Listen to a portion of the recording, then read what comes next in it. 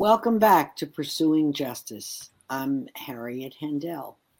Our theme for the next several shows will be college programs for those serving time in prison. And our guests were with us last time, and they have agreed to come back and talk to us some more. Our first guest is Eliza Cornejo, Executive Director of the Goucher Prison Education Partnership at Goucher College in Baltimore, Maryland. And she oversees the entire organization and program. And the other guest that we have spoken to before, who also is back with us, is Ramieka Robinson-Peoples, a former student when she was incarcerated with GPEP, that's the short name of the program. And she has a full-time job as the senior site director, but is also working to finish her BA, which she began while she was incarcerated at Goucher's main campus. So good to have you with us again today. Thank you for being here. Thank you for having us. All right. So when we ended the last program, we spoke to both of you, but we were talking to Ramieka about her major changes in her life from having, did you have both your babies while you were in high school or only one? Both. Both. All right. So from that to where she is today, which to me is a remarkable journey, absolutely remarkable. And you were saying as we closed last time that you have gotten recognition from your children who are now adults with their own children, and that they are so very proud of you and have definitely given you a second chance in terms of forgiving you for not being present in their lives years and years ago, but that you very much are present today. And you are a remarkable role model to them. And that to me is what really, really counts. It's wonderful. So what I wanted to ask you that I didn't really get a chance to ask you, you're finishing your degree now. What's your plan? What are you going to do with that degree? Or are you going to basically stay where you are? I would, in a perfect world, I would definitely stay with GPEP forever. Mm-hmm. I don't have any plans on leaving anytime soon. However, I do have dreams of starting my own nonprofit organization for women returning home from prison. Being that connective tissue that between post-release and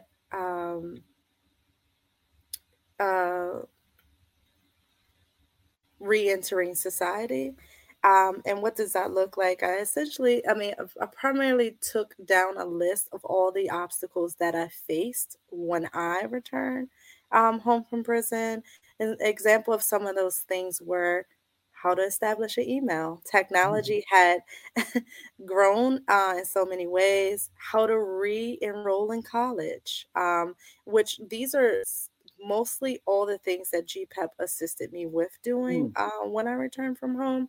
When I returned from prison, where to get a driver's license, where to sign up for driver's ed. To many, these may seem like they are very minute. They're no-brainers. They're things that we all should know how to navigate, and resources we should all have access to. However, that's not the case. I want to explain like what it's like returning home from prison after 14 and a half years. Returning home from prison after 14 and a half years was similar to being locked away in a basement with no sunlight. When returning home, there's so many obstacles. There's so many how do I want to say, there's so many possibilities. The possibilities are endless, and you want to do everything, but you're blinded by the light, and you try to find your way, and you know that there is things out there for you, but you have little to no direction. And so I am a firm believer in um, networking with others that if they do not have the answer, they know and how to point you in a direction to get answers to questions and resources that you may need. Um, so yeah, importantly, for me is that I continue to give back to the women that I left behind, whom which I'm extremely connected to. The guys, we joke about this all the time. I say we're family, and they understand what that means. We have a lived experience that ties us together, even though I've never met them. Well, I know them now. I've met them now. I've been privileged and honored to like have that work relationship with them. But for the women, a lot of them were started an initial cohort with me. We built a community together. We studied together. We cried together. We laughed together. And I think most importantly, it's important for them to see that um, that this is possible. Life after release is possible. Um, and that I give back in all the ways that I can, and that solving inequality and systematic issues um,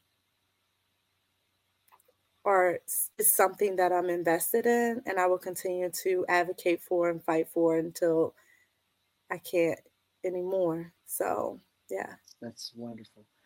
Um, did you have a favorite subject when you were inside taking classes? Yeah, I did. I had a few, and I talk about one. So I talk about one often, so I don't talk about another one. And this led to the decision of me pursuing a degree major in business management.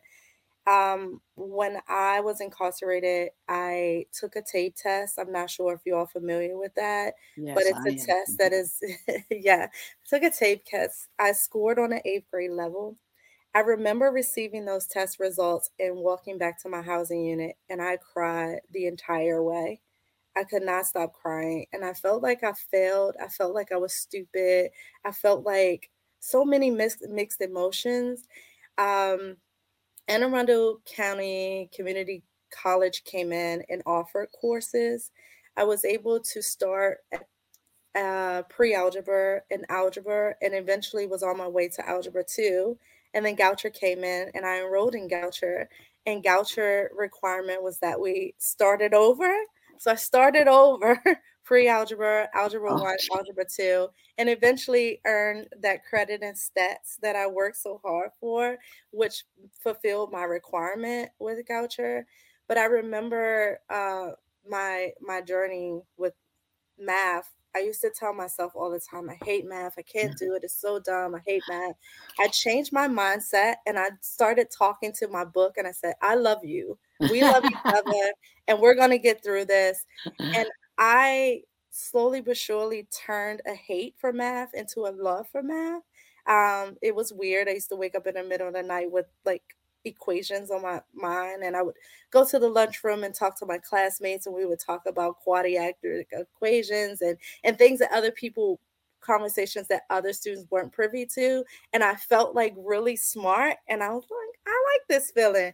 I got addicted to being a nerd when it came to math. And um, after release, I changed my major to business management, and the reason behind that is because I wanted to use something um, that had its hold on me, that constrained me, that had me blocked in a box, trapped in a box. I wanted to take that and bust out of it and say, you know what, this is to teach people that you can have a rough start, but it's how you finish. Um, that matters, and that no obstacle is too big to tie you, or allow you to be a slave to it. So I adopted that as your mantra. yeah, for Right. sure. Yeah. And it feels really good. It feels really good to conquer something that that I actually was once defeated from. Yeah. So, That's great. Wonderful oh, story. bye, I should say. Yeah. Yeah. So, Eliza, we'll come back to you. And I wondered, how complicated is it to set up a program such as Goucher? Certainly not the only one in the nation, but is it very involved to initiate a program like this where you're working with either one or two prisons, in your case, two? How complex is it to do this?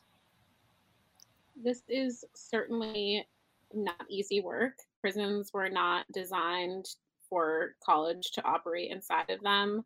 And college wasn't designed to operate in a prison. So there's a million obstacles that we need to work through, even still today. Even we've been operating for 10 years with incredible success. And Ramieka can tell you every single day there's something that we need to think through or work through or figure out how we're gonna problem solve it. Um, I think the key is to partnerships. It's to focusing on what is our North Star, which is a really high quality academic program. And we refuse to dilute that because things are challenging. We refuse to cut corners or give up pieces of the um, quality education. And we are dedicated to, no matter how challenging or complex it can get, to maintaining that focus and maintaining those partnerships and working with the prison administrators to figure out where the focus of safety and security and the focus of education can come and have an overlap and a common ground. Okay. How cooperative are the prison staff with your program?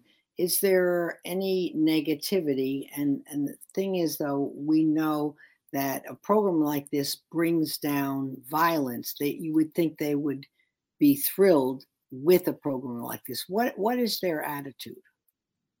We have very close working relationships with everyone from the line officers in the prisons in which we operate all the way up to the secretary of the Department of Corrections, who we have a very close working relationship with. And he is actually very supportive of education in the prisons and also very supportive of high quality education and not just bringing in what would be an easier program to implement of fully virtual on tablets, no human beings come in, it's much easier to manage, but he has the understanding that that is not the kind of education that he wants to support and really see flourish in prisons in Maryland. So we're very grateful for that partnership.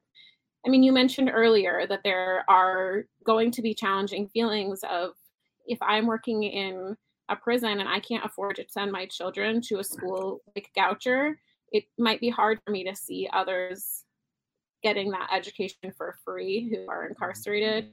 But I think in general, there is support and a real collaboration and partnership there. Oh, that's great. Do you yourself have any involvement with other prison education programs in the nation? We do have relationships with others in the state and around the country who are doing similar work. I'm also really excited to begin this cohort program through the Alliance for Higher Education in Prison, which Goucher was just accepted into this cohort, which is meant to really provide space and time for collaboration between Goucher and other programs that are doing similar work to learn from each other, look at our data, figure out where have we had blind spots, where can we improve, what resources could we share or find to improve collectively. So I'm really looking forward to that starting this year. Oh, that's great. Yeah, that I would certainly think you could learn from other programs, and they also could learn from you, right? That makes sense. What is your greatest challenge as executive director of the Goucher program? I think the hardest part about this work is that there is such need. There's so much need for access to quality education. There's so much need within the prisons. There's so much need in our communities. And this is this work that we're doing is incredible. It has so many tentacles and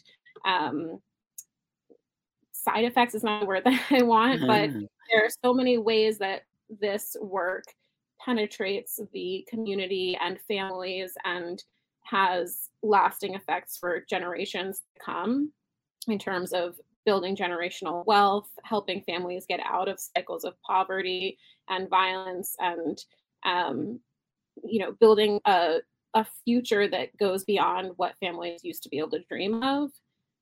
But at the same time, we have this one specific focus, and in a good way, we have maintained our strong focus on what we do really well. But it's hard to know that there is so much need in so many areas that we simply don't have the capacity to address all of the places that need real care and healing. Yeah. Well, what's wonderful is that you have those who want to be there, and those who want to be there are going to work very, very hard. I had a very brief 4 years of teaching at a men's maximum security prison, and I was just helping with the essay portion of the GED. But I know that the challenge of higher education, it must be so rewarding for professors, to be teaching these students. And even I, at the high school level, I saw so much eagerness and desire to learn. And I think that my feeling is it's such an untapped area. I don't think we realize how many people in prison would welcome this opportunity. And it just doesn't exist in a lot of prisons. So what you're doing, both of you, is just wonderful. And the impact, the impact, I would think, is like a ripple effect, that it just keeps going. And certainly, Ramieka, you see it, right, with yourself and your children. So that's great. Eliza, do you see expanding of the program in, a few years' time? What do you see ahead? A very timely question. I have been in this role of executive director for just under a year now, and in this first year, we've really been looking at similar to what I was saying before. There's so much need. How can we expand what we're doing? How can we serve more students? How can we make this an even richer experience? So we've developed a 5-year plan to do a bunch of things, but mainly we are going to double the coursework that we're offering in the prisons so that we can get students to their degree twice as quickly. Right now, it takes about 8 to 10 years for students to graduate because they're taking classes part-time and working full-time in the prisons for anywhere between $1 and $5 a day. So we're working with the prisons to readjust that schedule and see if there's some ways that we can make it more possible for them to dedicate themselves more full-time to school and get to their degree within 4 or 5 years, more on track with a traditional college student, which means many more students are going to be coming home with a degree. If Ramieka had been taking twice as many classes, she would have come home with 40-something credits rather than 20-something credits. And, she's making it. She's still took those 20-something credits and is being very successful with them. But I think many students feel more like it's more within reach if they're twice as close to their degree, or if they actually have their degree when they come home. We're also looking at ways to add co-curricular activities that really enrich their experience as college students, because as anyone who's been through college before knows, it's not just about the classes and then going home at the end of the day. It's about all of those rich experiences you have with your peers and within that academic community. So this fall, we launched a peer tutoring program where Goucher students who are enrolled through GPEP can actually become tutors and tutor their peers who are more in newer or lower level classes than they are in, which builds an even another layer of this rich community that we have inside. And we're also going to be implementing the possibility for students to earn honors in their major by presenting theses. So there's a lot of things that we're looking at expanding and serving more students and serving the students that we have enrolled now more deeply and more in the way that we would on our traditional campus. That's wonderful. Ramieka, anything that you would like to add that you haven't said, and maybe what goals, well, you did mention about hoping to possibly start your own nonprofit. Any other goals that you have put in front of you that you're hoping to achieve?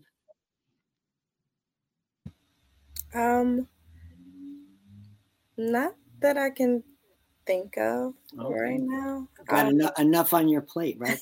And I wanted to ask you briefly about, because we're almost out of time, your work with the Smithsonian. What are you doing there? I started my internship with the Smithsonian through GPEP IAP, which is an alumniship program. I was able to fulfill my internship requirement through this internship opportunity. Right now, I just finished a cycle with the American History department. And what I worked on is I built a toolkit for employers seeking to recruit and hire and train formerly incarcerated people. So what that looks like is a call to action. Second Chance Employment Month was in April, I believe, and President Biden had released a call to action for employers to hire system-impacted people or formerly incarcerated people for various reasons that are beneficial to our communities and societies as a whole. So I honed in on his call for action, and then I outlined and explained the benefits of hiring system impacted people within the workspace. It's a toolkit. There's a lot of interactive activities that I provided. There's some key terms not to use. Many people, and this is for both formerly incarcerated people and people that are working in spaces dealing with formerly incarcerated people, terms not to use: ex-offender, prisoner, inmate. Very insightful information. It hasn't went through the toolkit hasn't filtered through the editing team yet, but I am hoping that it will be released soon. And yeah, it's an abundance of resources and really exciting things. So I'm super proud of that project. I challenged myself to a toolkit, which I've never written before. I learned a lot, and when I initially took on the project, I was quite intimidated by it, but not so much now. So I'm excited to share that piece with everyone soon, and I'm more so excited that that others will potentially benefit from the information that I have provided and shared based on my lived experience, those of other formerly incarcerated people of lived experience whom are trying to enter the workforce, and those seeking to hire system impacted people. So what is the correct term? You said not inmate, offender. individuals incarcerated, or incarcerated individuals, preferably individuals incarcerated, because we want to keep the human piece. So we want to put the person first before the incarceration. But yeah, or people, men, women, however, which way they choose to identify themselves, we typically go with.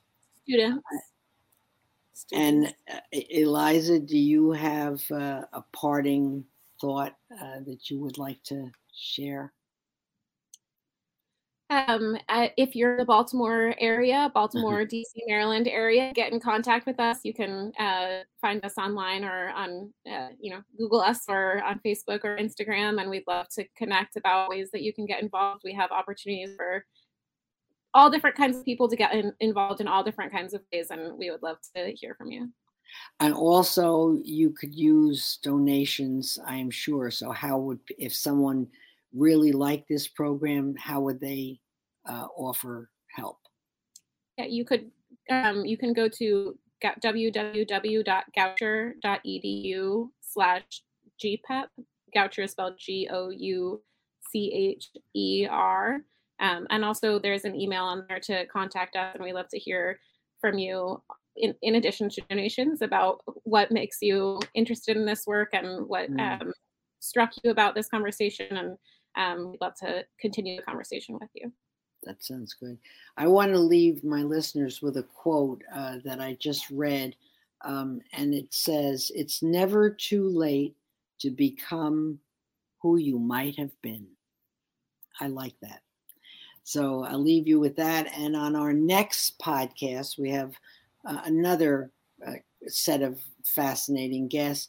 Jody Lewin from San Quentin Prison in California. She is now president of Mount Tamalpais College at San Quentin Prison. She was given a prestigious award from President Obama for her work in higher education at San Quentin. She's been part of it for 23 years, and she will be our guest next. So do tune in. And thank you, Eliza and Ramieka, for your time today and your expertise and philosophy about the whole concept of learning in even though you are in prison. It's never too late to learn, and it's never too late to turn your life around. And Ramieka, you are a shining example of that. So thank you both, Eliza, Ramieka, and please join us next time on Pursuing Justice on Society Bites Radio. Thanks for listening. Thanks for listening to my podcast today. You have been listening to Pursuing Justice on Society Bites Radio, and I'm your host, Harriet